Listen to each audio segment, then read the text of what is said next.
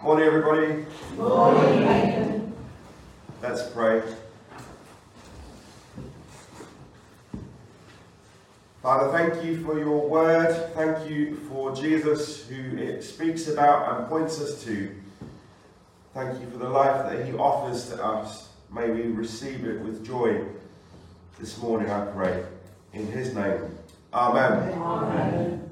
I was just thinking, as we were singing that last song, usually when you're about to preach in church on a Sunday, you kind of, I don't know if you've ever done this or seen somebody do this, but you sort of sit there and you go, I'm just about to get up. I'm going to psych myself up. I'm okay, I'm all right, I know what I'm going to say. It's all going to be fine. Sometimes I do actually know what I'm going to say when I start speaking.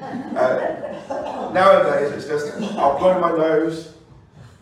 I'll give my nose a good blow. Then I'll blow my nose again. Then I'll blow it again.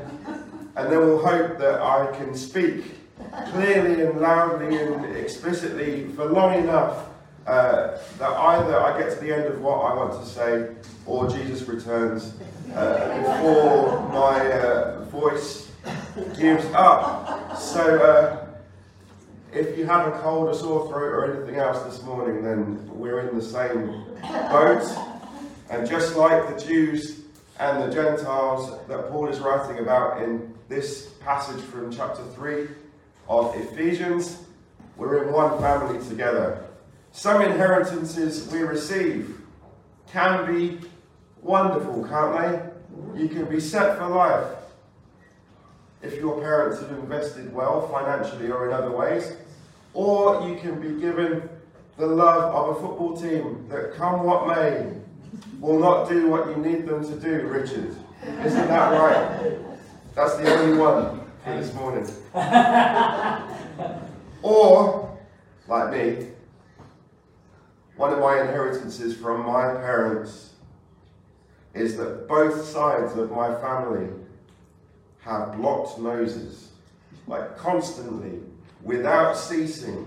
And it doesn't matter what I do, what spray I spray up my nose, pills I take, anything else, I just can't breathe properly through my nose. And I'll tell you what, COVID has done an absolute number on my nose. And so when we're talking about inheritances this morning, there are much more serious things to talk about, but this is what passes for an illustration in a sermon. Some inheritances you want, and others you don't. I'm sure you can think of some inheritances you received that you're extremely grateful for, and others that you wish had stayed exactly where they were. So Paul, one of my things about Paul is that he likes to talk about Paul. I don't know if you've noticed that. Paul likes to talk about Paul. He likes to tell them, not just in this letter, in every letter that he writes, it seems to me, I, Paul, am doing this. I, Paul, am suffering this. I, Paul, have experienced this. I, Paul, have been given the greatest gift there's ever been given. And all of that, just in case you were wondering, Paul both thinks very little of himself when it suits him. And also at other times he seems to think quite a lot of himself and to want to prove to anyone who listens or reads that he, Paul, alone has the special revelation.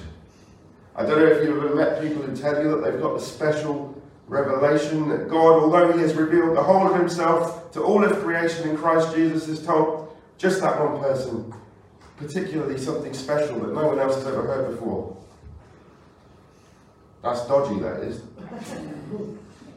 Gnosticism, they call it. That's a good theological word for a Sunday morning. It's where you've got your extra stuff. If you come, join my club, buy my t-shirt, touch the screen, give me 50 quid, and I'll tell you the thing that you need to know that you've never known before. But actually, Paul disproves himself, even in this passage, because he says, God has revealed himself to the world in Christ.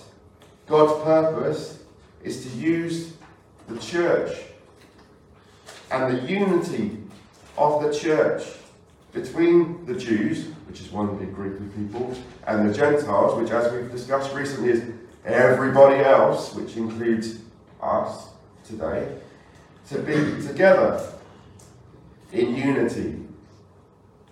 Now, it's good being in an ecumenical church, isn't it? Because on the one hand, you get to get rid of all the stuff that can divide you and be united about the key things about following Jesus. Whereas if you're in a single denominational church, sometimes the denominational stuff gets a bit overexcited and decides to be kind of the front and centre piece of, we're only going to do this because this is what we do here.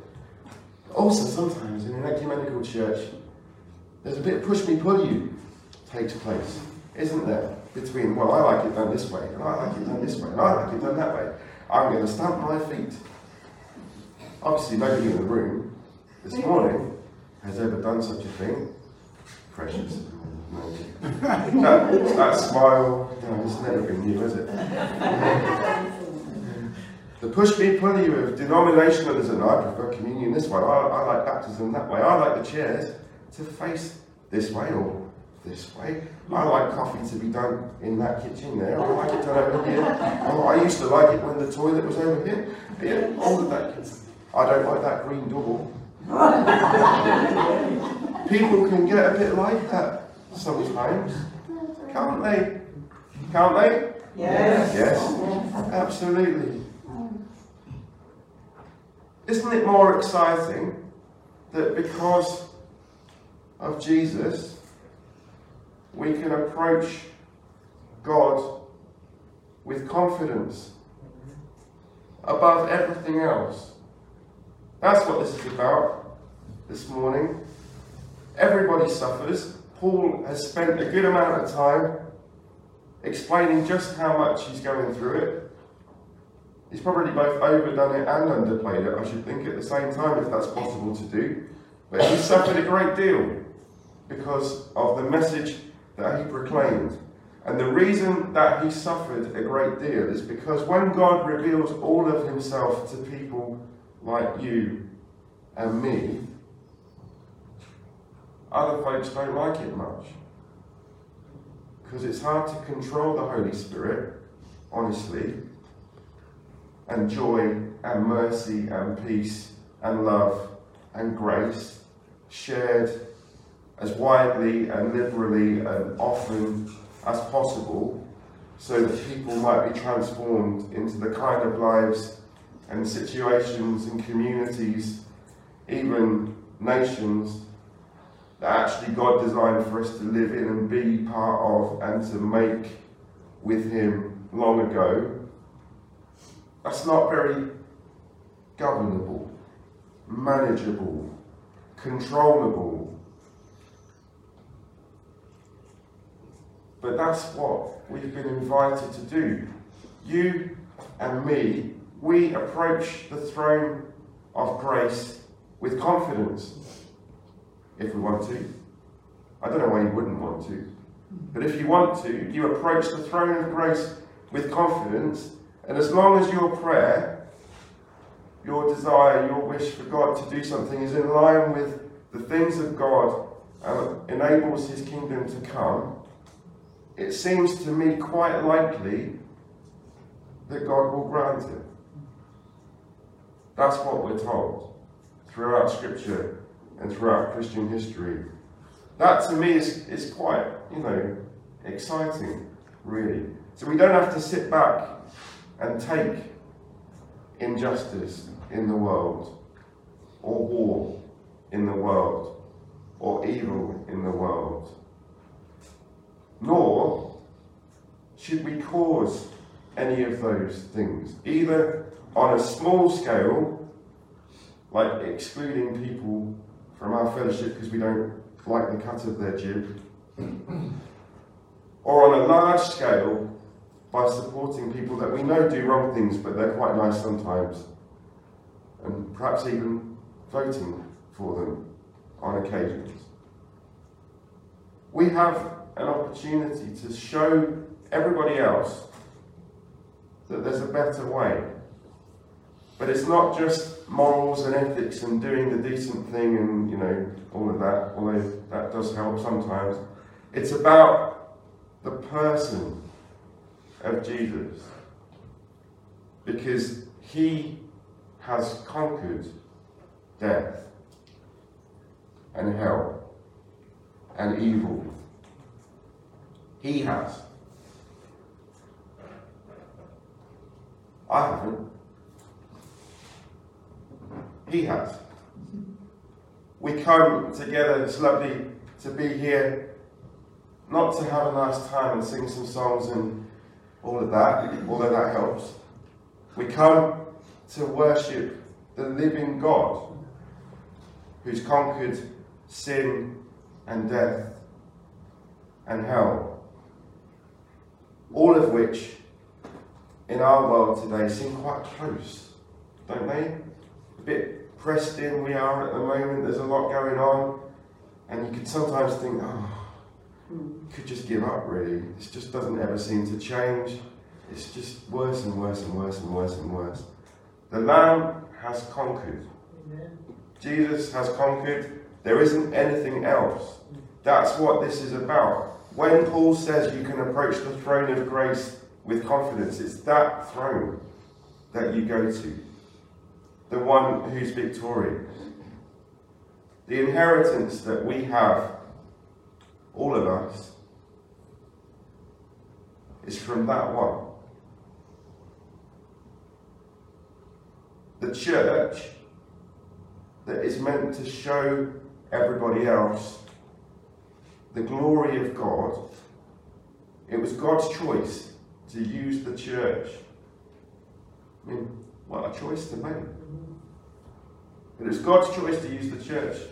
It's the church of the one who's conquered that God chooses to use. That's what it is.